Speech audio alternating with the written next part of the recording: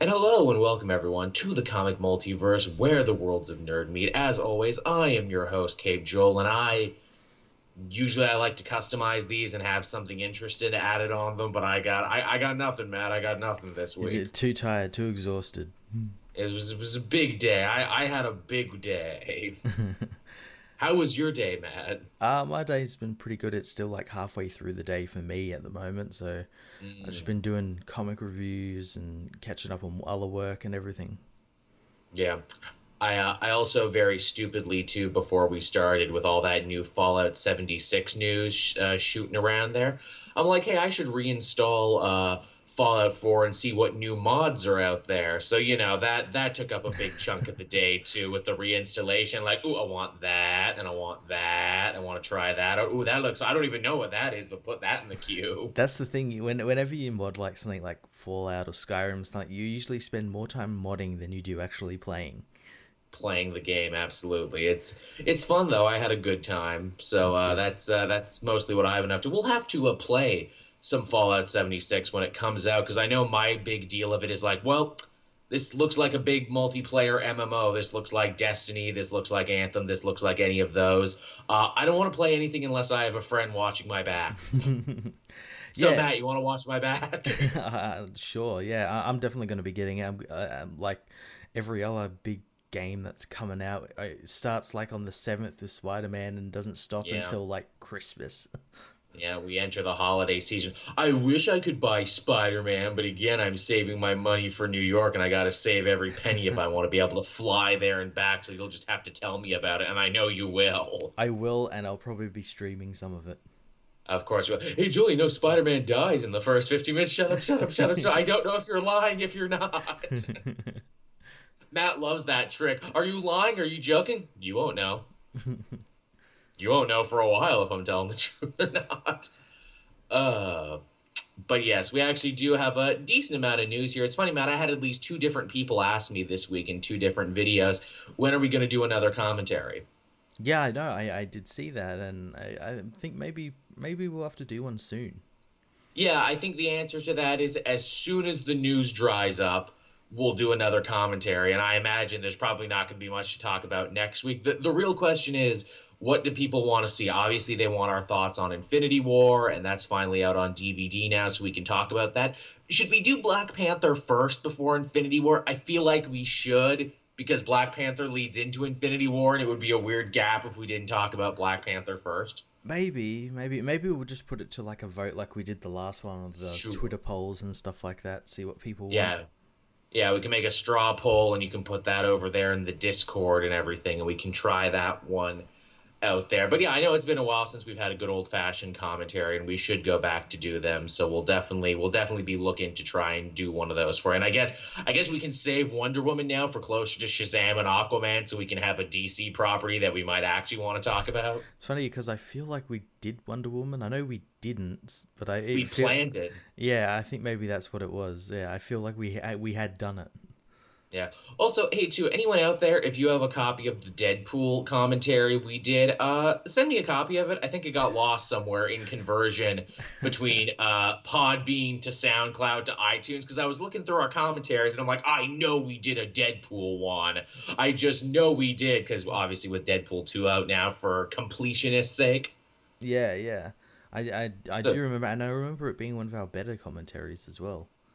Logan was really solid, but yeah, I think Deadpool was good too. So if someone has Deadpool, a copy of it, please send it my way, please, because Joel can't keep track of his own files. This is why Joel needs an intern that I can blame for losing it. How dare you lose that? Chuck, the intern, is his name probably. This is the new lore. But yeah, speaking of Deadpool too, and I was some big news that came out this week from Tim Miller. Apparently, Deadpool 2 was going to actually feature the cast of Fan Four Stick. Yeah, we got like the concept artist for his movie, his version of the movie was Yeah. releasing all these different arts, and yeah, they were having the Fantastic Four back. I imagine it would have been like a comedy bit, probably like Oh, of the one with course. the X-Men that was actually in the film. But Yeah, yeah, what, you can't afford anybody here? Or it might have been a bit from the end of the movie where he's like, I'm gonna go around and clean up all the mistakes time has made. He goes and he kills the fan four stick. yeah, something like Deadpool kills the Marvel Universe sort of style. Which I would love that, man. You could have Deadpool versus the fan four stick cast, and that would actually have been pretty amazing. Well, that's actually how Deadpool kills the Marvel Universe begins, with him killing the Fantastic Four. I know, so there you could just grow it from there. But yeah, funny to think of the road not traveled. I like the new redesigned costumes. Thing is smoking a cigar, actually has pants for a change, Yeah, and looks like the comic Thing, not whatever and was in looks, that film. yeah. Michael B. Jordan has a red suit now because fire. But that's okay. Michael B. Jordan didn't care that he didn't get to wear that suit. He did much better. Yeah, he got it accepted into the MCU. He's fine. They're all doing fine. They're all okay. But yeah, interesting to think of the road not traveled, to think we were this close, and I could definitely see Yeah. that as something they would want to throw on the table for a Deadpool sequel, where it's like, really, we can do whatever, we can make fun of anything. Yeah, definitely. I'd like to see like what else they had in store, like stuff we probably can't see because it might be Yeah, used somewhere else or something. yeah, or stuff that might be embargoed. Speaking of stuff that I didn't think we would see, but apparently we are going to see, and fairly soon because it's officially been greenlit. HBO's Damon Lindelof's Watchmen series. It's going to series now. No turning back. The pilot was accepted. It's going. Can you really call it Watchmen? Because it's more like after Watchmen by the looks of Yeah, like all like the set photos and what we know of the story, because it takes place long after the events of Watchmen. So yeah. yeah, It's very misleading to call it Watchmen. This is like Watchmen in name only at this point, the more we hear about it. basically, yeah. And again, as we said before, I think you and I both, Matt, lost a lot of interest for this right around the time they said, "Oh yeah, it's gonna be a modern take on Watchmen. It's gonna take place in 2018."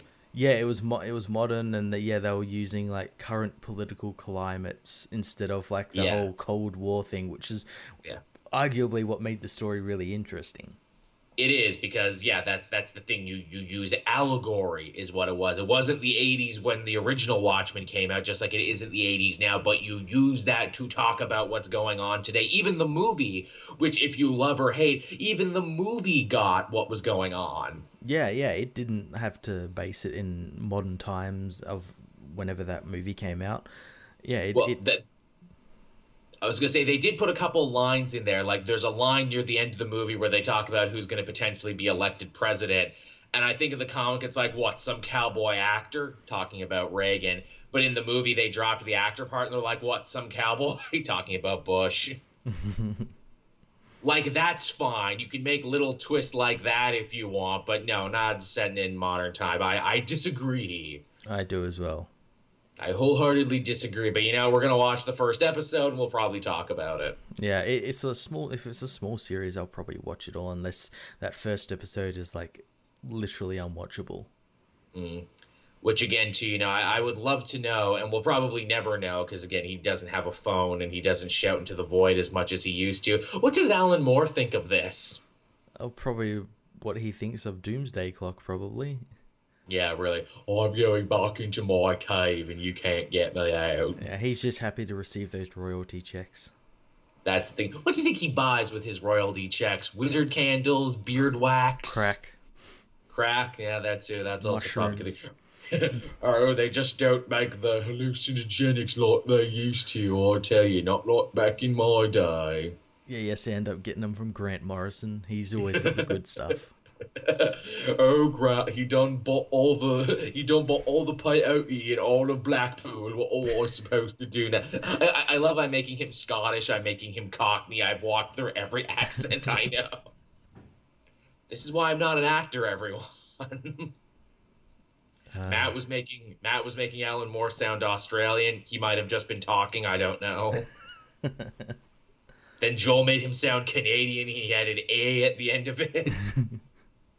But yeah, that's HBO. I think we can agree we're a little indifferent on that, but something that Matt and I can both agree that we're not indifferent on, and I actually want to let Matt take the lead on this one. We kind of out of the blue got the trailer for Star Wars Resistance, the next animated Star Wars outing. Yeah, and for a kids show, it looks really great. Yes, it Because does. I think a lot of that's what it is, a kids show. thank you, Matt, for being one of the sensible Star Wars fans. I really sometimes feel like you and I are the last two sensible Star Wars fans It who are feels like, like that. ooh, we're like, ooh, this looks fun. Ooh, I can enjoy this for what it is. Oh, Rebels started out kind of softer, and so did Clone Wars, but boy, did they get more mature as time went on. Exactly. I don't know why people are so up in arms about this. And always Star Wars has been very kid centric. Mm. Star Wars doesn't match what's in my mind anymore, and because of that, I don't like any of it. That's exactly what it is, though. But didn't you spend years in between prequels asking for more Star Wars? Yes, and now that I have it, I don't want it. Yes, because Disney. Because Disney and reasons, apparently. It's all very strange. It's all very, very strange. Almost to the point where I'm like, was I this annoying by not liking the prequels? I don't think I was. No, I can't even remember. Like, I still don't like the prequels, but I'm not, Neither. constantly going online and saying how bad they are and how George Lucas fucked everything up. Mm. I think everyone at the end of the day, a lot of the louder voices there, I think they think they're red letter media, but they're not. Yeah, that's the problem with it. That's the Like problem. yeah, like red letter media sat down, researched, wrote, Yeah. did a bunch of stuff. It's not the same. Now that being said, to talk about what we've seen in Resistance, this I guess this is the closest we've seen to a Star Wars series in peacetime, yes. See, I don't know because we know it's set 6 months before The Force Awakens. Right. So That's why Poe's there. kinda peacetime, Right. Well, but then kinda they're not because the First Order is still there. they're talking in the synopsis where it's like, okay, you're going to be part of like a special rogue squadron-y type flight unit that's going to go and try and gather more information on the First Order. Assumedly, this show is actually going to give us a lot more explanation as to what the First Order actually are, if you haven't read a book or an appendices or something else. I really hope so, yeah. And the thing that and I was talking about this when I learned that it was 6 months before Force Awakens because Mm. we obviously have the Poe Dameron comic, which is Yes. takes place the months leading up to the Force Awakens before moving on. Mm.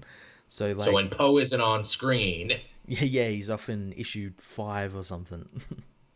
yeah. But hey, that's another thing too, where it's like, people may piss and moan about Disney's handling of Star Wars. So far, the continuity is all very tight, and it's tighter than it ever was under Lucas's. That's what I was gonna say. It's all coherent. It has no like real inconsistencies and everything. If they are, they're very minor ones. Like I Yeah. think like the one that I see people always talk about is like a character's eye color changes between a book and a Mm. movie. I'm like, well, that's nothing. Yeah. Another thing too, for all the pissing and moaning, being like, oh, Disney destroyed my beloved Legends canon. They destroyed my extended universe. Nah, dude, it's still there. And also, Thrawn is canon now because of Disney. A bunch of other stuff that wasn't canon before is canon now because of Disney. And it wasn't under Lucas. Lucas was ambivalent to most Yeah, of the expanded universe stuff. He didn't know it. He didn't care. He outsourced that to other people and cashed the check. yeah. He never read any of them. He didn't consider them his canon for his Yeah. movies. So yeah, it technically never was canon. Yeah, with Disney, you're probably closer to getting what you want than anything else because clearly they have a think tank of people who ask, well, what do people like from the expanded universe? Oh, they like Thrawn and the Zahn books. Okay, cool, let's put them in then. Yeah, yeah, and we'll get Zahn back to write him into this new universe. Works. Exactly, where it's like, what are you complaining about? What could they possibly do for Star Wars Resistance to put stuff in canon? Now, there's a lot of places they could go with it. There's a lot of stuff they could add. Yeah, yeah, there's heaps they can add. There's like in that little trailer we got like new characters and ships Mhm. and locations and Yep, everything. So there's definitely a lot to pick from that. for sure. You wanted to know more about the First Order? Watch this show, apparently. You wanted to know the origins of Snoke? Maybe they'll tell you here. Maybe, maybe. The interesting thing is as well that obviously we have the Clone Wars coming out as well. So like, Yes. is this gonna run for a certain number of seasons, then just move over to Hmm. Clone Wars, or is this just gonna keep going? Or Interesting. I'm still shocked and surprised that Clone Wars came back, period, which again, I think the Star Wars brand is super strong, where it's like, hey, and here's the Clone Wars thing you liked. yeah, I can't wait for that. Yeah, that'll be fun. So that's Star Wars Resistance. Matt and I like it. Let that reign throughout the internet. Matt and Joel, the two people who liked Resistance. And from there, from one space thing to another space thing, Marvel announced a ton of brand new miniseries this week, like a shocking amount of new miniseries. Yeah, yeah. And the first one we got here that was announced early in the week, The Black Order, is going to be getting their very own 6-issue miniseries, taking place after the events of Avengers No Surrender, where they were resurrected, but kind of without masters and without a direction. Yeah, as I said when this was announced, the jobbers that everyone seemed to really love for some reason in Infinity War are finally getting actual character development. Yeah, and not just being henchmen and other stuff. It warms my heart truly, Matt, every time that you use the term jobber, especially tonight, which is SummerSlam as we record this. Much jobbing is going on television as we record this. But yeah, that's cool. I like this idea. I really enjoyed what they did with them in Avengers No Surrender, really kind of building them as a team and not just, like a bunch of bloodthirsty henchmen. Yeah, yeah, they gave him a little bit of character in that, and I imagine that's going to lead into this book with them obviously being resurrected and kind of going off on their own. Yeah, you got to wonder too, because it's like, okay, Thanos was your master, then like the Grandmaster was your master. Or no, Grandmaster was the other guy. It was the other Challenger. Yeah, it was Challenger who picked them. So Challenger was your master. He's gone now too. Who are you going to side with? Are you going to work for yourself? It'll be interesting too to see what time period this takes place in regard to Infinity Wars and everything, because obviously Thanos is dead right now. Yeah, yeah. Again, yeah, it'd be very interesting to see what maybe it ties in with that and them trying to get revenge on Requiem. They might not know it's Gamora and maybe trying to get revenge on her. Might be trying to gather the stones for themselves or something interesting along those lines. Yeah. Yeah, should be fun. I'm excited for that one. Yeah. Another new one they had here from Donny Cates, Web of Venom Carnage Born, a special one-shot to reintroduce Carnage into this brand new Venom mythos that Donny Cates has been writing. Again, normally I'd roll my eyes. Normally I'd make the little jack-off motion. But goddamn, Donny Cates' Venom has been so fucking sweet. I can't wait to see what he does with Carnage. I feel like it's 1994 again, Matt. Yeah, you've been telling me about it, and it has been sounding very good. And all of Donny Cates' other books have been amazing so far. So yeah, I wouldn't put it past him that this one's going to be great as well. And he's actually going to make Carnage actually have some type of character development and some type of backstory. The idea is that Carnage was killed at the end of Venomized. I know, I didn't read it either. Who the fuck would? It's called Venomized. Sounds stupid. Again, this is pre-Donny Cates, before Venom was awesome again. But yeah, apparently Carnage died there and his parts were scattered to the wind, so now a Carnage-worshipping cult is trying to get back all the pieces and rebuild him. Nice. Yeah, I'm like, all right, that's cool. I'm down with that. That sounds suitably horrific. Sign me up. Should be good. And again, yeah, if he can give half the characterization and gravitas that he's given Eddie Brock right now to Cletus Cassie, I think we're going to be in good hands. And obviously this is tying in to a bigger thing where, this is the return of Carnage, so Carnage can be a villain again in the Venom book. That's cool. Yeah, I'm all on board with that. What else do we have here? Oh, here was an unexpected one. Daredevil and Misty Knight, Year 1, a miniseries from Erica Schultz. Yep. Yeah, all right. Again, cool. Going back and retelling and recontextualizing when Daredevil first met Misty Knight. I can only assume this is due in no small part to the fact of how popular Misty Knight has now become on the TV show. Yeah, definitely. Yeah, she's been very popular. She was really great in the Weapon Lost Hunt for Wolverine book. Yeah, I'm intrigued. I'm surprised it's Daredevil and Misty Knight. It's probably because, hey, we really like Misty Knight. We're glad she's doing good. Oh, but we don't trust her on her own with her own miniseries, though. We've always teamed her up with the Daughters of the Dragon or the Heroes for Hire or something, which is so weird that they trust Shuri with a solo series all to herself. But, oh, Misty Knight, you get a mini, and you have to tag along with Daredevil as well. Yeah, that doesn't seem very right. I would have liked it if it was like her and Frank McGee, because their relationship in that Weapon Mm, Loss book was really great, and they were yeah. like they were great partners for each other. And even in the newest Daredevil arc right now, Frank McGee is back and playing a big part. Yeah, yeah, I've heard. It's the new Phil Noto drawn stuff. You would like it, and it's a good jumping on point. Awesome. Yeah, so and that goes for everyone out there who's not reading Daredevil right now. The art finally matches the storytelling, so go check it out, damn it. Check it out, and Joel can talk about Daredevil more. Not enough people are talking about Daredevil.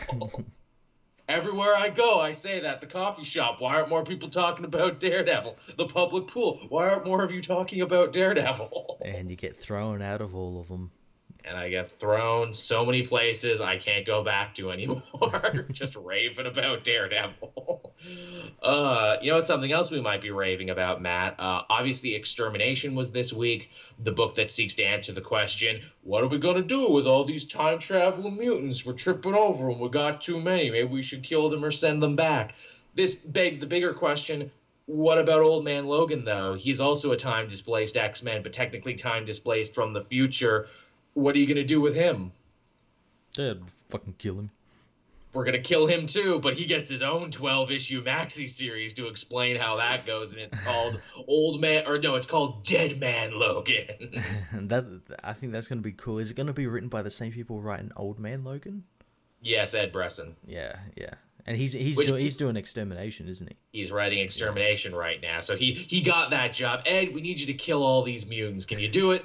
Oh, can I? I'll do it, sir. Or he probably said, I'll do it, because Ed Brisson's actually Canadian. Here's the funny thing. I will fully admit that I did not give Ed Brisson a chance. The first thing I read of his was his Bullseye miniseries. Yeah. Which I didn't think was very good, but a lot of that's not his fault, because it's hard to write Bullseye as a main character, because he shouldn't be a main character. Mm-hmm. He works when he's skulking around in the shadows and you don't know what's going on in his head. But between Extermination, which I read right now and really enjoyed, and the fact that he's going to be taking the reins on most of this new X-Men stuff moving into the future, I feel like I should go back and read the Old Man Logan stuff I missed, because I quit after Jeff Lemire's run was done, because he ended it in such a nice place. Yeah. And I'm like, well, that's the end now. To do any more after this would be sacrilege. This was such a nice ending. But no, apparently he went forward in time again and fought the Maestro. Yeah. He fought Bullseye in the future. Apparently he's been fighting all sorts of cool stuff. He fought the Red Samurai, who may or may not have been one of his other illegitimate children. There's a whole thing going on. Apparently it's been good. So, like, here's the thing. Maybe that'll be a story so far video. Be like, hey, what did you miss in Old Man Logan? Because I do want to read this, and it sounds like to truly appreciate it, I'm going to need to go back. Yeah. Also, Marvel must love the idea of getting to be like, look. We get to double dip into the money pot. We get to reap the benefits of bringing Wolverine back to life over here and killing him again at the same time. Think of the sales. Think of this. It's all Wolverine. Oh, God, he's alive and he's dead and he's old and he's young. It's the best. So fucking good. But yeah, this one actually looks fun. And yeah, that was surprising to see so many like new miniseries get announced all at once. Yeah, yeah. This kind of seems to be like a new publication, new marching order thing for Marvel, where it's like, look, let's keep the actual books we have right now small in run, but we'll do lots of interesting little one-shots and miniseries. Yeah, that's what they seem. Yeah, they've got like Spider-Geddon coming up. They're doing like a bunch of one-shots for that. They got all these new ones, Sentry. Yeah, they've gotten all these little series, and it seems to be working. I think we've talked about it before. Like, it seems to be working for them. Yeah, and I'm sure the marching order for all of these is, hey, when any of these sell really good, or if any of these get really good in, critical acclaim, let's totally keep these going. Yeah, let's do like a volume 2, but make it an ongoing or something. Yeah, for sure. What was the last piece of news here before we talk about what we read this week? I saved the sad, serious news for last, because I figure that would be a good way to do it. Again, keeping up with the ever ongoing story, the saga of James Gunn and Disney. Apparently, Variety reported earlier in the week that the word from on high was that Disney will not be moving from their previous statement. They will not be rehiring him. But again, it's all very vague, and that's not to say that they couldn't get him back on something down the line, that they couldn't get him in a producer role. But the general feeling seems to be Disney stepped in it. They know they stepped in it, but they can't admit they're wrong because that would be worse for them.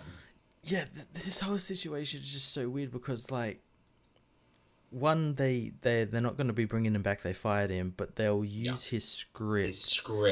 So he'll get a writing credit. Which seeks to say that they're not that angry at him. Yeah, and then, like, so if that's the case, why not just bring him back to direct it? If you're going to use, like, him for half the job, bring him back for the whole job. Because the mouse cannot look weak, Matt. The mouse cannot seem like he flip-flops. I don't know if you follow Americans, but Americans really hate flip-flop, and apparently it's the worst thing you can do. But doesn't making informed decisions actually show a good sign of leadership that you learned and research? And nope, can't flip-flop. If I'm wrong, I need to be wrong to the bitter end. That shows strength, damn it. Shows stubbornness is what that shows. Yeah. But yeah, so that's that news as it stands right now. Again, online Dave Bautista, who has been a real champ on this one. Really, all the Guardians actors have really been taken up for Gunn in a way that you never see in situations like this, which again, I think speaks volumes to the type of guy that he actually is to those who know him, that they're willing to go to bat for him on this one. He was talking some mad shit about Disney on Twitter, like, dude, I respect what you're doing, man. That's some cojones. But he was basically saying, I dare you to fire me. Yeah, and it could very well happen. I get why he's, like, defending Gunn, because Gunn is basically the reason why he got serious about acting. Yes, for real. Again, Dave Bautista wouldn't be near as big in Hollywood if it was not for Gunn. Yeah. So you can understand why he's coming to bat for him. But yeah, he's getting very close to that line where we're going to see, like, a headline where they cast, like, I don't know, Brock Lesnar as Drax or something. Hey, Brock Lesnar is Drax. Brock Lesnar, he wouldn't show up. He'd only show up for a couple hours a day and then, go kill an animal with his bare hands and eat its flesh. And they'll be like, that'll be $50 million for every time I show up. Are you going to do more than a couple moves and a couple words? Nope. You want to tell me no? Not you, you genetic freak. You do whatever you want. Whatever you want, you human avatar of rage. Which is funny because, you want to get people in trouble for shit they said in the past. Look, you don't have to look too far for shit Brock Lesnar said in the past. That'll get him in trouble. He said quite a few things. Yeah. But yeah, the whole James Gunn thing, it's just goddamn ridiculous. I wish Disney would grow up. Again, it sends a terrible message, and I especially wish they got their shit together when they saw what went down with Dan Harmon and Sarah Silverman and Patton Oswalt, and when these same cyber Nazis, for the lack of a better word, tried to pull the same fake outrage trick on them. Cartoon Network, Adult Swim, all the places that these people worked for were like, no, fuck off. Yeah, it's like, yeah, we get it. We know what you're doing. We don't care. Yeah, go away. It's not going to work on us. So to think Disney, the Mouse House, this big monolith, got played by internet shitheads is really hard to fathom. Yeah, well, it doesn't. You could be the richest company on the planet, which is pretty much they are, and yeah. You still get played by some guy in a basement somewhere. Yeah, can't buy common sense, can't buy a clue. It really is like the modern equivalent of like, ooh, I bought these magic outrage beans and I traded my golden cow for it. Disney, what did you do? I was just gonna build a beanstalk, you'll see. Disney, you're acting really weird about this. Nah, you're acting weird about it. God damn it. But yeah, that's that news for this week, everyone. I get the strong feeling this isn't the last we're going to be talking about it, though. No, I feel like we're going to get something else. Yeah, maybe it'll quiet down for a little bit, but who's to say? I guess from there we can hop on over into what we read this week, and it was a lighter week this week. I feel like a lot of the big books are getting delayed and pushed back. They really are. They it It's seems like that, doesn't it? it's getting quite weird. Like, here's the thing: I wasn't gonna cover Spider-Geddon, but it's Sunday now, and I'm gonna need more content for the channel, so I might have to cover Spider-Geddon. Yeah. Well, it's really funny to like see like because I'm so used to like the DC Rebirth schedule where we have an Action Hmm. Comics and then we have a Superman and then we have like a week where there's not really anything. Then it's back to Action Comics, then Superman and Detective Yep. and all that. But now it's all over the place. Again, if you want another sign of the pendulum spinning the other way and maybe DC dropping the ball, they got one too many prima donnas on these books now. Where it's like, hey, Bendis, when's Superman gonna be done? When it's done. Yeah, well, when I get around to it. Hey, Tom, hey, how's that Doomsday Clock coming? When it's done. When's what about this Heroes in Crisis Sanctuary Batman? When it's done. So speaking of Batman, let's talk about Batman. Let's the big finale to 12 Angry Batmen to Mr. Smith Goes to Gotham, the legal saga of our time, Matt. Yeah, and I didn't mind the story. I didn't. Neither did I. It was passable. It did feel to me like with this last issue that Tom King wrote 52 issues just so he could write this issue. This really more than the wedding, more Yeah. than anything else. I This think is that's why he truly broke them up so he could write this. this is the culmination of Tom King's work on Batman. A whole situation where he can speak through Bruce Wayne to a bunch of people who love and worship Batman, think he's unto a god. Fans. It's a room full of super fans, Basically, and he can tell them why they're stupid and they're wrong. that's that's basically it.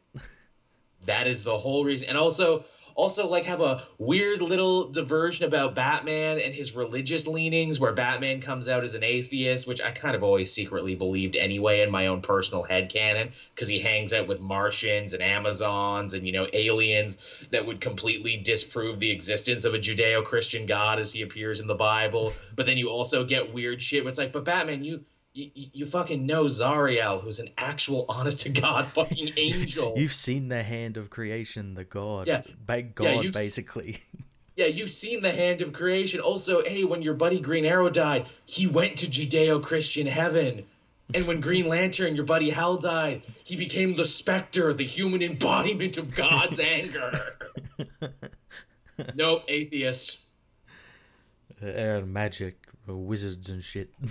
Yeah. I mean, at least have him be an agnostic, right? It's like, oh, I don't know what to believe. That's fair. There's lots of shit out there you don't know what to believe. That's okay. Yeah, I really enjoyed the like deconstruction and like the little hit at like people who think Batman's a god when really Yeah. he isn't.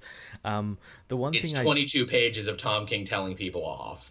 I liked it all the way up until I think the second last page where we get like a talk between him and Alfred, and Alfred's like, "Oh, you bribed yourself onto the jury," and like, "Oh, this is interesting. This completely undercuts the entire story." I was waiting Yes, for this it to does. happen because this is what Tom King does. He cannot leave well enough alone. He cannot help but write one more word. And it's beautiful because up until now, this whole story was all about Bruce Wayne saying, oh, yeah, I don't like the shadow that Batman casts over the legal system. Batman's not infallible. He's a man. He should not be able to, affect the justice system in the way that he does. It's unfair. It's un-American. It's unconstitutional. Yep. And to show how much I care about law and order, I bribed my way onto this jury so I can affect it using my money and power. Yeah. Oh, so you... and that brings the thing, opens the door basically like, well, what's stopping him from doing it again to anyone? Exactly. Yeah, they never say, well, I'm like, well, what's stopping Batman from brutalizing another criminal? Is he just going to buy his way onto another jury? Sure, he talked these 11 other people out of believing Batman's a god. What about every other trial that's going to go on from here to forever with every one of his villains? The millions of other people that live in Gotham. He's convinced 12 fucking people. Again, this is also so indicative of Tom King. Tom King's like, I'm going to pull the thread on this sweater because I'm so clever and I'm so fun, and it works in 12-issue bites like Vision and Mr. Miracle. and I'll have someone else clean it up. No, no, stop pulling threads on Batman. If you keep pulling threads, we're literally just gonna have, and we just have fabric now because you pulled that string too hard. And also, it's like the most roundabout way to get him into the old costume as well. That too. Oh, Alfred, I'm so sad. My relationship with Catwoman broke up. Bring me my undies on the outside. I need to remember who I was. I'm like, you remember who you are. Yeah, you And, don't have amnesia. and this is like the weird thing as well. The whole issue, I'm like, well, if he's talking about like how he Batman wasn't there to catch him when Selita broke up with him, like he couldn't just fall back into Batman. I'm like, you seem to be pretty mentally scarred by this. If only someone had a clinic that you could go to, a sanctuary of some type. If you will. Yeah, if only. Oh no, Tom King forgot about that. No, the thing you invented, the thing you're building up to. If only Batman's too Batman good for that. Yeah, Batman doesn't believe in psychiatry either. Batman's actually a Scientologist. Fuck these psychiatrists. And I was actually thinking about this the other day. It's like, wouldn't it have been cool if they like had a story where like he goes through all this and like he realizes he needs some help, so he can't turn to really anyone else, otherwise they'll find out his identity. So he turns to like Harley Quinn. Oh yeah, who kind of knows his deal, is crazy, but is also an anti-hero and a crime fighter. Yeah, that'd have been a cool story. And like a psychologist as well, and you could somehow talk to with him and everything, and that would have been really cool. But no, we get him abusing the justice system, basically. That too. What a hero Batman is. Yeah, I like your Harley pitch too, because then you could tie it in deeper to her own psychosis, like her Florence Nightingale syndrome of always falling in love with her patient. So then Harley falls in love with Batman and starts dressing up like a Robin and everything. It's like, why can't I be your sidekick? No, get away from me, shit. But yeah, so Batman, as much as we can shit on the ending and as much as the ending deserved some shitting on, I would say this is probably the most clear, concise, and focused Tom King story in a bit. It had a beginning, middle, and end. It did have a beginning, middle, and end. Although they never did actually explain if Mr. Freeze murdered those women or not. Oh, he clearly fucking did. I guess so. Fucking did. But I beat him up though, which means he should go free, even though he's guilty. He's probably got to go do it again. He's probably going to go do it, and I'll beat him up again, but I won't savagely beat him up. I'll only beat him up the proper amount. See what I mean about pulling the string on this sweater? If you think too much about it, the whole house of cards comes crumbling down. Yeah. This is why, like, when Sean Gordon Murphy did it, he did it in White Knight, which was an Elseworlds, and Batman quit at the end of that story when he realized his own inherent hypocrisies. Yeah, he had a clear story, and oddly enough, that involved Harley Quinn in as like a linchpin in that as well. Sure did. And the biggest problem that keeps coming back in Tom King's Batman, hey Tom, do you like Batman? Do you want us to like Batman? Because like you're really writing an unlikable Batman. And if I can't be invested in him, who should I be invested in? It's so fucking weird. But, we've talked enough about Batman. What else would you like to talk about? Let's talk about Justice League. Justice League, yes, that's right. We got another installment of this one. Again, you didn't think it could get crazier, but then it got crazier. It just keeps getting crazy. We got Batman fighting Lex Luthor inside Superman's bloodstream. Yep. That was awesome. Luthor, who gets probably the sickest burn on Batman, saying, you are a child motivated by your nightmares, but I'm a man motivated by my dreams. Lex Luthor, his return to villainy has been so good. It is, Snyder, again, master of the game of this thing. It's, he's comprised so many different versions of Lex Luthor from all over the place. He's a little mad scientist. He's a little Legion of Doom from the cartoon. He's a little of everything. Yeah. That's like all the villains in this, like Sinestro as well. He's a little of like the stuff Venditti wrote for him, as well as like Jeff Johns, and then again like the Super Friends and all that sort of stuff. Yeah, they get a lot of different layers on here and a lot of different stuff. And again, Luthor just keeps winning every step of the way is the funny thing. He just can't be stopped. This is like the most he's ever actually won. Yeah, he just keeps on winning. just can't stop. You're gonna be tired of winning Lex Luthor at this point. I like we get a very short scene with Black Manta and Cheetah in this book, and I love it because they come to this realization where it's like, I think we're lower tier villains than the other guys. Yeah. I think they don't take us. Yeah, I don't think they take us seriously. Like they put us on smash and grab duty. Meanwhile, they're getting brand new god powers and getting to go to the totality. What do we do? We're picking up this key. Yeah, I like that a lot. I like their team up as well because it's not a team up you would suspect either. No, not at all. And Cheetah's like, meh, I'm an archaeologist. I'm just happy to go here and look at some Atlantean relics I've never seen before. And Black Manta's like, I want god powers. I'm good at stuff. I'm gonna be in a movie. I'm good at stuff. Yeah, that was really cool. I liked Barry kind of tapping into the still force a little bit there. Yeah, trying to get around it. Yeah, that was fun. That was cool. John Stewart using the Flashmobile. Yes, that was really great. Where they're like, okay, you know what? If we gotta to win this, we gotta pull all of our powers together, use them in unique ways. And John, you've been fighting the the ultraviolet powers for so long, but how about you give into them and try and get everyone else to give them up? Yeah, and use them against Umbrax. Yeah, it's smart, and it ties into this bigger theme of, Luthor thinking that, humanity is beyond saving, that they're all terrible, they all, follow their basest desires, which incidentally are also the source of the power of Umbrax and the Ultraviolet Lantern Corps, and here the League needs to come together and, fight for the good that's in humanity. Yeah, and that good ends up making the Earth like a White Lantern. Yeah, maybe? Hey, if Mogo can be a Green Lantern, then Earth can be a White Lantern. Sure, why not? It's going to be interesting to see if this actually ties in with like Doomsday Clock and what happened in the first couple of arcs of Hal Jordan, since it was seek to imply that the White Lanterns and the Blue Lanterns both went away because of Manhattan.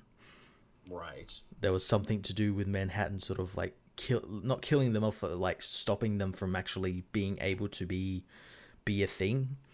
Yeah, I would love to see that happen, but as DC stands right now, I don't think it's gonna happen. No. I think the editors are all asleep at the wheel right now. Yeah, it's like, John said we couldn't do it. Yeah, Snyder's better about it though, because at least he's trying to be collaborative with other writers. Where it's like, hey, can I use the slow force over here? Sure, I'll be sure to give you credit and I'll give it like a nice thing. But if you want to know more about the still force, go read Flash. Yeah, exactly. He's doing a really good job of like balancing out all these different forces and where they appear and sort of having some type of roadmap. Yeah, most definitely. Our mutual friend Mitch said something funny on Twitter that made me laugh, where he's like, all these different forces that the Justice League have to deal with, all these intrinsic forces in the universe that they got to get together, the doorknob, the key, the still force, the ultraviolet powers.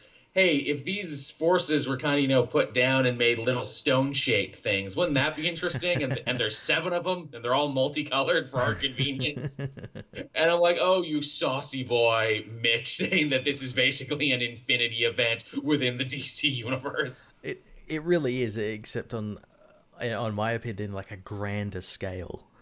And there's no Thanos. Yeah, yet. Yet. That would be something.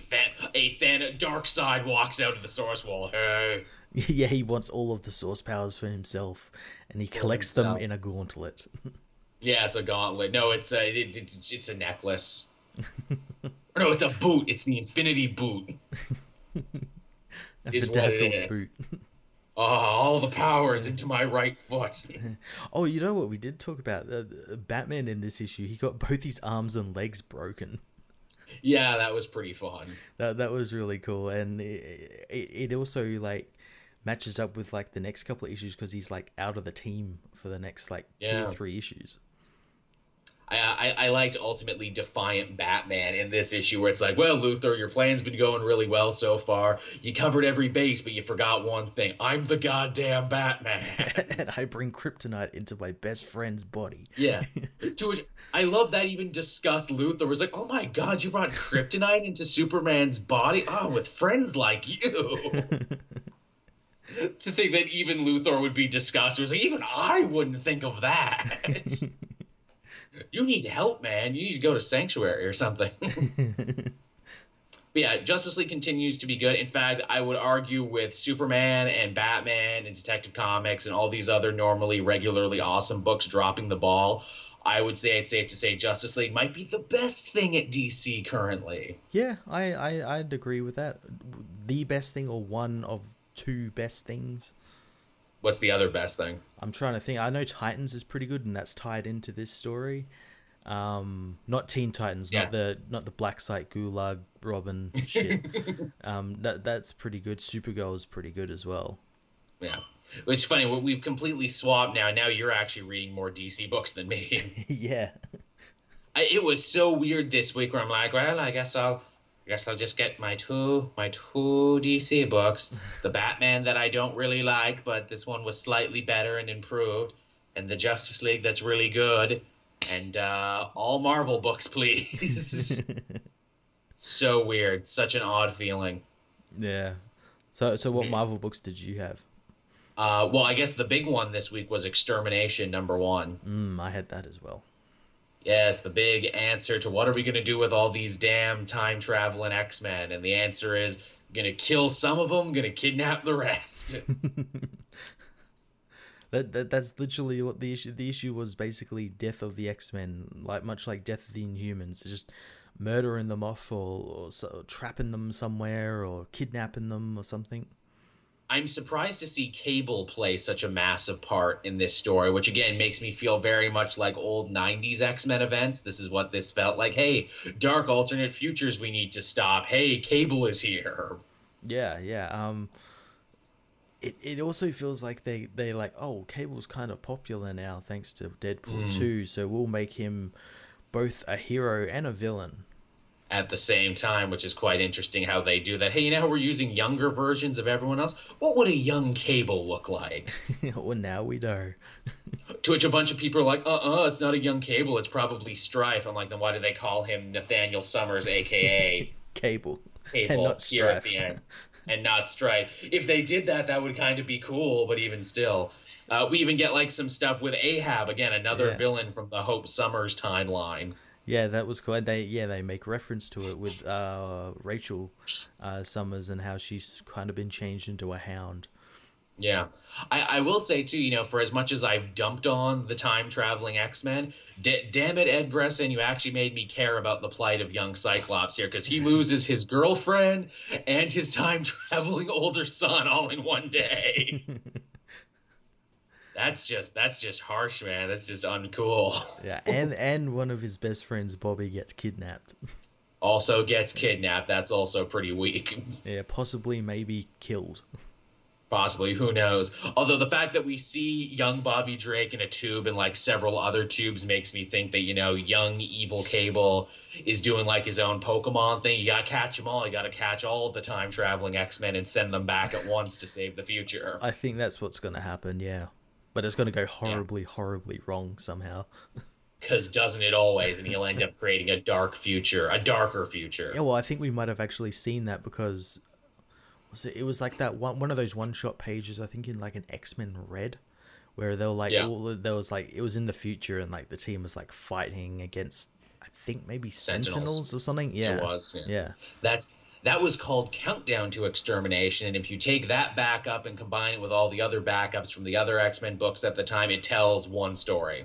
Oh, cool. Which literally ends with young Cable showing up at the mansion and being like, oh, everyone's dead, I guess I better go back. That's literally how that story goes. Also, too, apparently original recipe Cyclops is going to come back at some point, too, in this story. Yeah, I'm interested to see how he's going to make a reappearance, considering, he's dead. Yeah. I legitimately thought Hooded Guy was Cyclops. That's what I thought. He's going to be Cyclops, or a version of Cyclops. Yeah. Which, hey, we were half right. It's his kid. It was a Summers. It was a God Summers. Damn, them Summers and their genocide. Yeah, damn Summers boys always messing up everything. You can always bring it back to a Summers boy. It's funny, too. This was like, again, because this is the first X-Men book I've read in forever. Literally anything I know about what's been going on in X-Men is stuff that you've told me. Mm-hmm.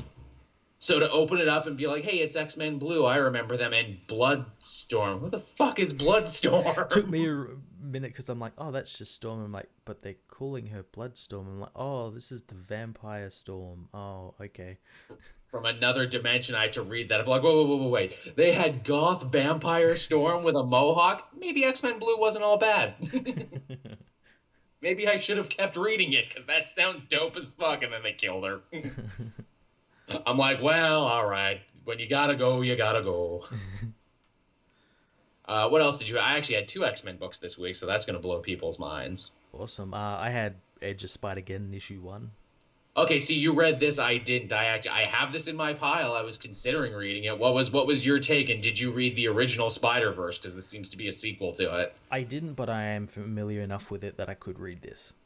Okay, good. Yeah, this one, they're doing like one shot set in like each universe, and this one's set in Earth 138 or something with the Spider-Punk Spider-Man.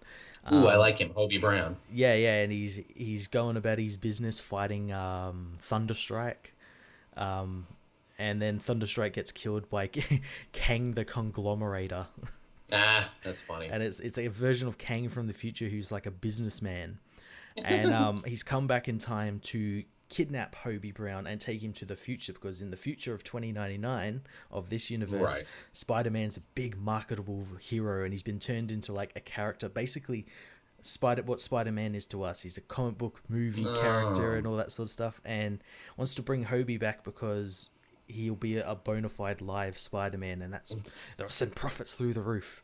That sounds like a very Christos Gage idea. Obviously, Hobie doesn't want that to happen and wants to stop Kang from doing that, so he goes to his friends, Captain Anarchy, which is the Captain America of this world. Nice, because he's from a punk Britain time, yeah. Yeah, for help, and they end up helping, and he needs to get the atomic bomb tape from him, and we don't know what this tape is or anything, but we soon find out because he delivers the tape to a guy called Robbie, who plays the tape and turns into the Hulk.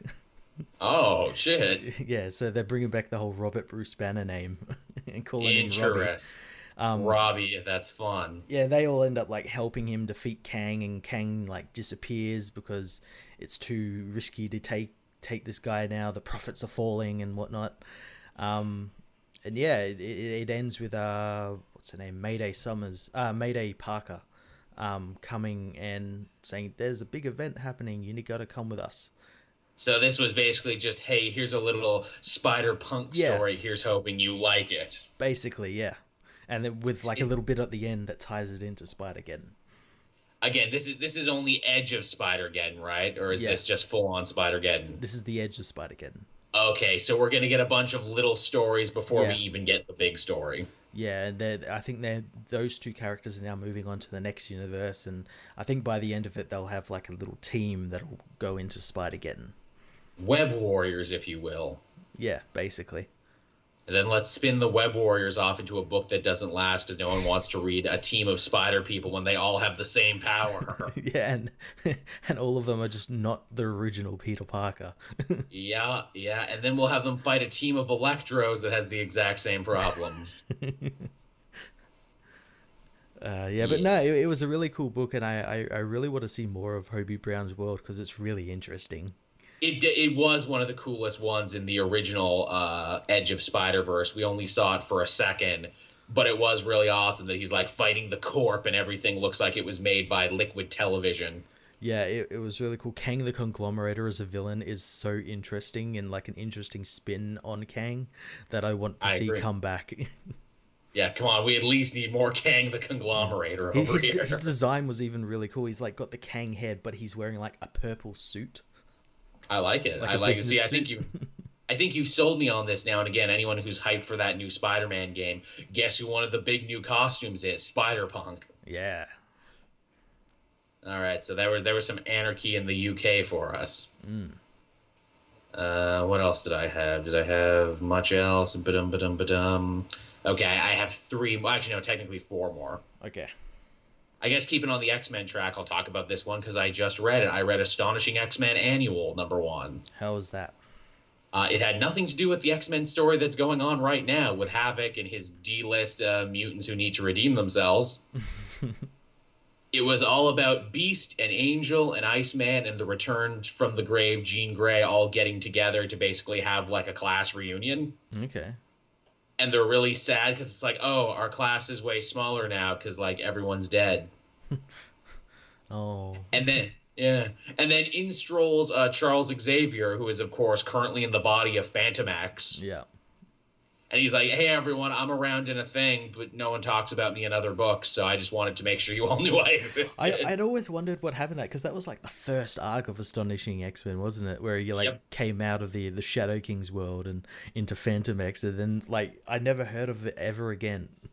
Then it affected no other X-Men book, and it still might not. The funny thing is that, what is it, Xavier in Phantom X's body is an asshole. Like, maybe Xavier was always an asshole, but the idea is that being killed this last time has completely killed his chill. Like, he just doesn't give a shit anymore. He just doesn't give a fuck anymore. He's got no time for pleasantries. Yeah, he lost his last fuck. He lost his last fuck. In fact, he's actually acting a lot more like Magneto now. Which is hilarious because apparently people who are reading Magneto in the other books say he's actually acting more like Xavier now, saying, oh, we need to come together, we need to help people, we need to do this, that, and the other, where this new, younger Xavier's like, fuck him, is what I say. But his deal is like, hey, let's go to Lago. It's like, oh, what's Lago? Oh, it was a town that you'll recall from early on in your careers. A mutant girl was killed here by anti-mutant protesters, and I told you kids to never go here because this town was mutant racist. But as they walk around the town, everyone is super nice with them. And they're like, well, this is strange. What's up with that? Why is everyone acting so cool? Turns out Lucifer, not the devil, but like the guy who originally crippled Xavier. Oh, God. Who is like not a person, but like a weird alien parasite has come to the town. And he's like Invasion of the Body snatchering people. Oh, jeez. And like Xavier's like, we got to stop this dude. But more importantly than that, we totally need to kill him. And Beast and Jean and everyone is like, we're not going to be your friggin' hit squad. Xavier, and he's like, man, I'm not gonna be your hit squad. Oh, you fucking ungrateful kids. And they make it like a whole big, why is dad acting like an asshole? It's like, oh, why are my kids so ungrateful for me? And in the end, Angel just freaks out, becomes Archangel, and kills the guy. Oh, Jesus. And then Xavier wipes their mind because it's like, well, this is awkward, wiping your mind so you don't remember this. So I'm an asshole. Oh, God. And that's the thing. It was a fun little story, and it's basically saying, like, yeah, Xavier's back now. He will play a big part in X-Men moving forward, but he might not be 100% a good guy anymore. Oh, well, I suppose that's interesting. It's a nice little twist there where it's like, look, we've always turned Magneto good, evil, anti-hero. What if Magneto was more gooder, and what if Xavier was more eviler? Yeah, well, Magneto's still, like, kind of a villain, sort of, but not really. Yeah, he kind of seems to go back and forth. Wasn't he running X-Men Blue in the beginning? Kinda, like he was originally meant to be helping them develop a time travel device so they could go back in time and back to their original time. But then Secret Empire happened and nothing happened with that. I don't know what happened.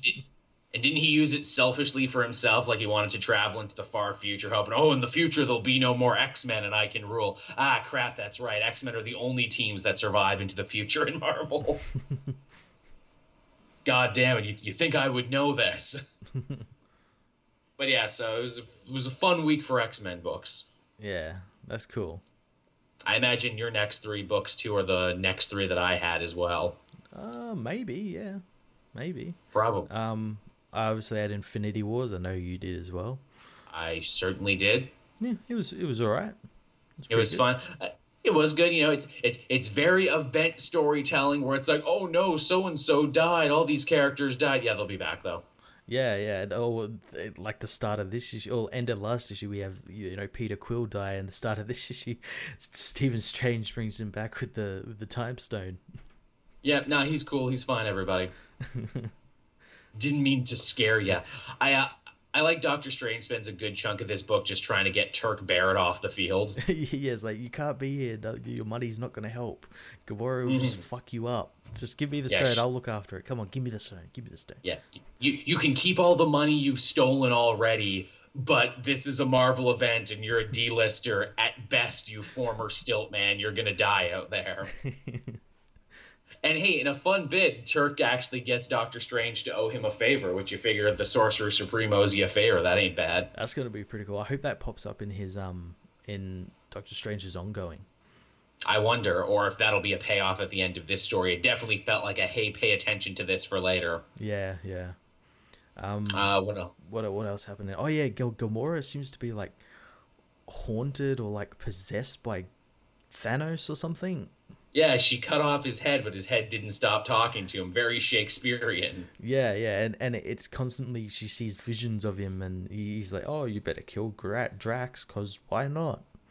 Yeah, it's like, is she going crazy, or is Thanos really talking to her? Yeah, that's very interesting. I wouldn't have pegged Gamora to go bad, but I guess she technically started as a villain. So did Drax, for that matter. Well, see, so she's not particularly going evil. Like she all intents and purposes is, but like her intentions aren't evil. She wants the Soul Stone, and no one's going to give it to her, and this is the only way she can get it. So she has to take it because everyone else is all tied up in their own bullshit, and she feels that her friends and her teammates have all been ignoring her, and that this is all of this murdering is just a cry for attention, really. Yeah, and it's even better, like if you read all of Jerry Duggan's Guardians run and everything, it all like sort of carries on from there. Yeah, which I think a lot of people missed, myself included. I had to get it summed up for me. I dig that in this issue she finally reclaims the Soul Stone and gets the piece of herself back that was lost. But then she's like, oh, this is kind of awkward now as I stand ankle deep in the blood of Avengers and Guardians and everything. Having just gotten all of the Infinity Stones quicker than like Thanos has ever gotten them. Yeah, all by playing possum too. Yeah, that part was so genius with the Reality Stone and Carol. How like Carol like uses Morse code and Cap's the one to figure that out because of course Cap would know Morse code. Yeah, I got it. Yeah, it was good stuff. Yeah, and I think as well this issue like sort of teases how those amalgamation books are happening since we see like Cap and Doctor Strange sort of like fused by the Reality Stone or something. Yeah, that was interesting. I'm like, okay, that's a fun pitch for it because again, we're only 2 issues in and we gotta have all those warp tie-ins. Yeah. Because it's like, yeah, how the hell are we gonna get here? Because 2 issues in, I didn't see how we were gonna get there. No, I still don't. I think we've got like issue 3 and then the warped issue starts. So maybe issue 3 is like the big one. Right, absolutely.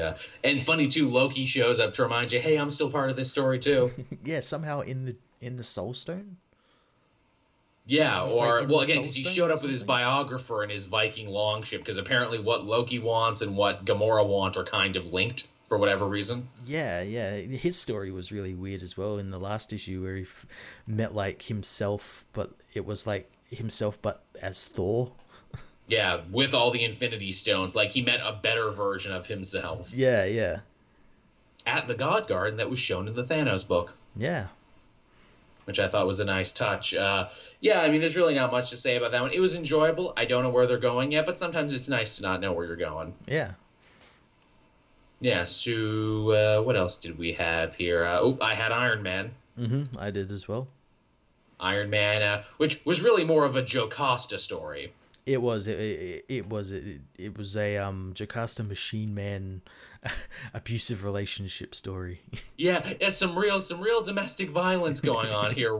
Robo domestic violence. Yeah, I did enjoy Machine Man's appearance this issue. How he's talking about like is robo, you're appropriating robo culture and culture, Tony, you dick. It's like, look, you wear robot skin. Well, technically it's iron. It's armor. You know, it predates. You're not even made of iron. Cyberspace is for cyber people. People, you dick. And the bar that he drinks at is called the Uncanny Valley. Yeah. That was a nice touch. And when he enters the Ready Player One virtual reality to fight Tony, he does so by looking like a bigger, meaner version of his old costume. Yeah, I thought that was really cool. And yeah, the mask that he has to wear is like a version of his old costume. Yeah. And I like as well that Tony, when he's in the virtual reality, he's Doctor Strange. Chooses to look like Doctor Strange because I'm a master of code. Which is the best kind of sorcery.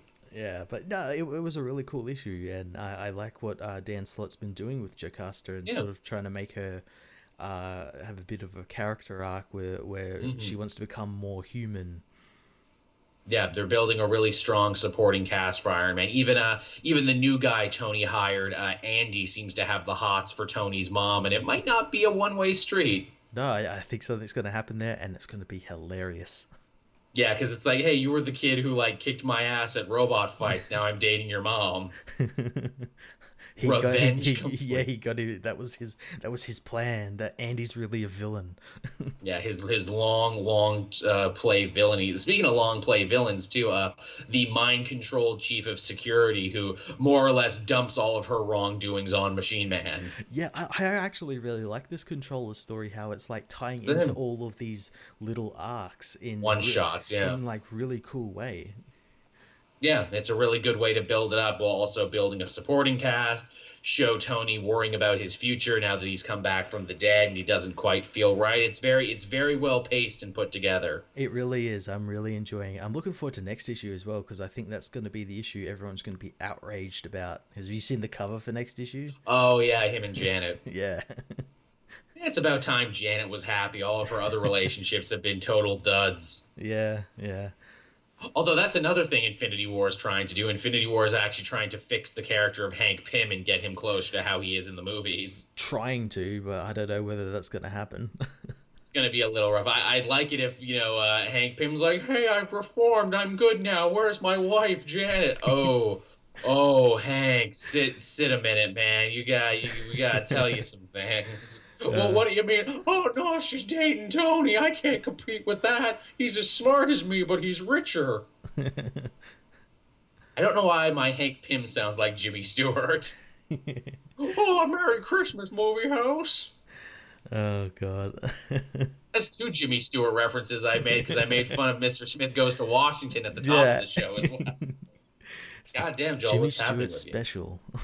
Yeah, god damn it. Is this what the Alzheimer's feels like, Matt? Is this the dementia setting in?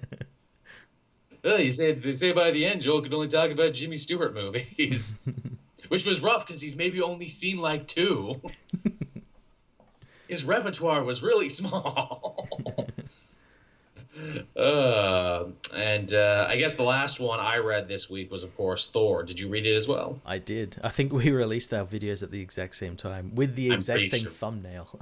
Of course we did. See, this is the thing, Matt. We've worked together so long, our minds are melding into one. If you think something's cool, there's a chance I think it's cool too. It's very true. Like, I'm sure people think, like, did they work on that? Did they do that purposely? No, no. In fact, we're kept apart by different time zones, and yet we still end up doing it. So, yeah, Thor. This is the end of the first new Marvel Fresh Start arc. Yeah, the first shot in the War of the Realms. Yeah, which they've been building up to for so long. They really have, haven't they? Like, literally since Jason Aaron started back when you and I worked somewhere else. Yeah. It's This is... It's been a saga. It's been an epic. yeah, yeah. It's been really great. This last arc, with the wedding of Balder and Hela and everything has been really great. And This one finally answering the question, hey, weren't Hela and Thanos a thing back at the end of Uncanny Thor? Yep. yeah, but they're not now because he wants to go back to death and the Infinity Stones, and he just doesn't give a fuck about Hela. Yeah. Although it's so wonderful that, like, wow, Thanos is a real gentleman that he went there to break up with her. We're breaking up. It's like, you didn't lift a finger, and like he just lifts a finger and kills a fire goblin, then leaves. Yeah. I did it. Bye. Man, Thanos would be the worst wedding guest because, for one, he shows up and crashes. He drinks everything at the free bar, and he didn't even bring a gift. And then he just yells at the DJ, play the chicken dance, play it or else. Do not enrage the Mad Titan. And the fact that Hela was actually a little upset that Thanos dumped Yeah, her. yeah. She seemed very upset, though. I think she was more upset because she didn't get what she wanted, and that was her throne. Yeah, it's like, you promised you'd help me. Yeah, lied. I do that Yeah. Also, remember when I said I was wearing space protection? A was lying too. You have space aids. Spat Thanos out. Wow, Thanos really is the worst. Never call me again. Well, geez, Thanos, I tried calling you, but it's just a pizza place in Des Moines, Iowa. Oh, yeah, that happens. But yeah, Balder gets a cool moment. He gets to lead, the good forces of the dead against the evil forces of the dead. Yeah, as Thor brings back the Valkyries and the Warriors of Valhalla, which is really cool. Oh yeah, that's the album cover moment right there, is what I call it. There's lots of album cover moments in this Oh series. yeah. Oh, Mike Del Mundo's really good at that. The one that really sells it is the one that you and I both picked as thumbnail images when Thor briefly picks up the crown of the dead, puts it on his head. It's like, ooh, now I am Thor the Deathbringer, King of Hell.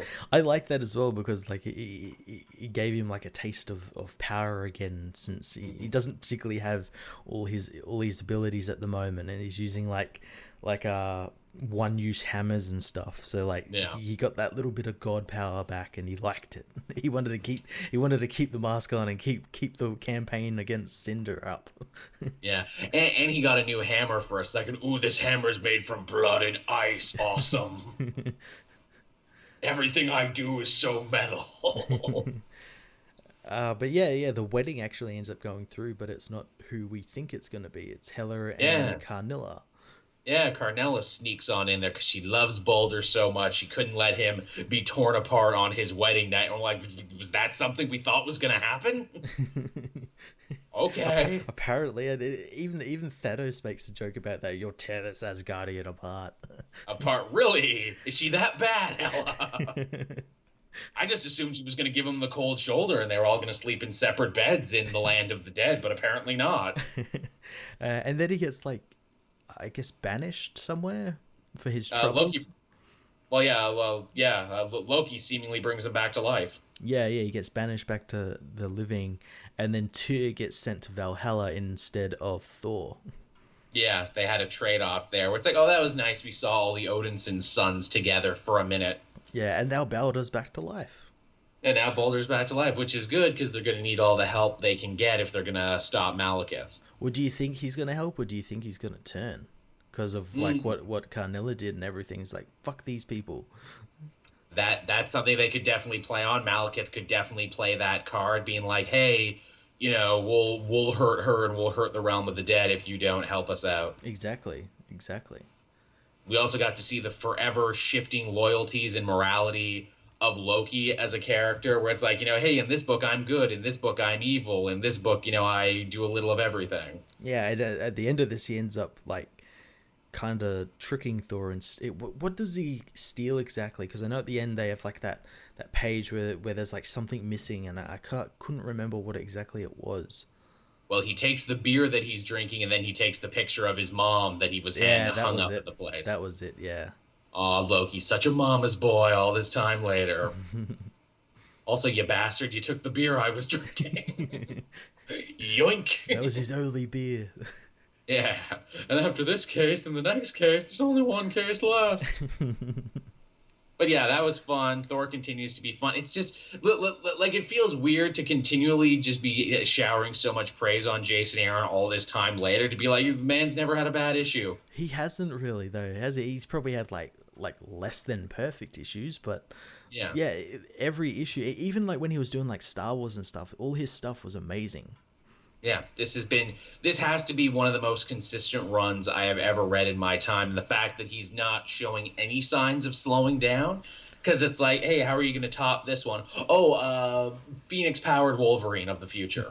It's really quite funny because we have like Jason Aaron here and then like Tom King and the other, both like long writers of an established character and both executing it in wildly different ways. It's true. It really is true. Yeah, and he's doing a really good job. He is. It's absolutely nuts. I think if it continues at this rate for like the fourth year in a row, when I make my top 10 must-read comics of the year, Thor will be on it again. Yeah, it's gonna be up there for me. It's gonna be hard to pick there's been so many good comics this year so far. It has been. In fact, we did a Best Comics of 2018 so far episode. Yeah, I think we even talked about Thor on there, I think. I think we must have. Yeah. But yeah, so that was everything I read. Did you read anything else? No, that's everything I read. All right, so that sounds like a show, everyone. We hope you enjoyed listening to it as much as Matt and I enjoyed doing it. Yeah. Any parting thoughts, Matt? Anything you want the people to go see, hear about? Anything you're doing? I'm just still catching up on so many comics from like my week away and everything. They're just piled up, so I like just caught up on all of the Hunt for Wolverine. So people got like 5 issues all in the space of like an hour. So, yeah. He's still returning Wolverine all this time later, and none of those books really had anything to do with his return. And I like that they are all leading to something called Dead Ends. Yeah, that's where it's all going. Where it's like, hey, you really only need to read the first issue and the last issue. Yeah, there was that really cool thing in Adamantium Agenda where Laura did learn that she actually is Wolverine's legitimate child, though. That's right, I saw that. That was cool. Yeah, that was fun enough. I dig that up. Yeah, same going on my channel that you've always known. We got reviews coming out. We got videos. We got this podcast. It's be coming up on Wednesday, so we'll have a whole new set of books to talk about. I've been trying to do more Twitch stuff recently. I've been playing Arkham Asylum, and I've been taking donations for my upcoming New York trip. I've raised, I think, like $86 so far, and my goal is 500. So thank you, everyone who's done that. I know some people have used the PayPal tip jar to help out with that. I really appreciate it. That's awesome. Yeah, that's nice. Although, as the thing I found out later, someone rained on my parade. It's like, yeah, Joel, like 74 of that you got was via like Twitch bits and Twitch cheers. Yeah, that takes like 45 days to clear. Oh, no, really? Yeah, so that'll be like 10 days after your trip, you'll actually get most of that money. I'm like, God damn it. Jeez. I know. Again, goes to show how much I know about Twitch. Yeah, wow, that's a long time. Yeah. Also, hey, if you're a patron, you'll get to listen to this episode first before anyone else. You become a patron for as little as $1 a month. We had our best patron turnout ever last month, so let's see if we can keep it up. Would be much appreciated. You can get the show on iTunes. You can get the show on iTunes. That is also linked in the description. If you're an Apple person, please do. And also, hey, if you could give us a rating and you could give us a review, that would also be really good because I think it helps our searchability. Yeah. Which would also be nice. Also, the numbers are up on SoundCloud, too. So if you've been listening to the show on SoundCloud, which goes up on Thursdays, words tongue-tied, much appreciated. Yeah, thanks.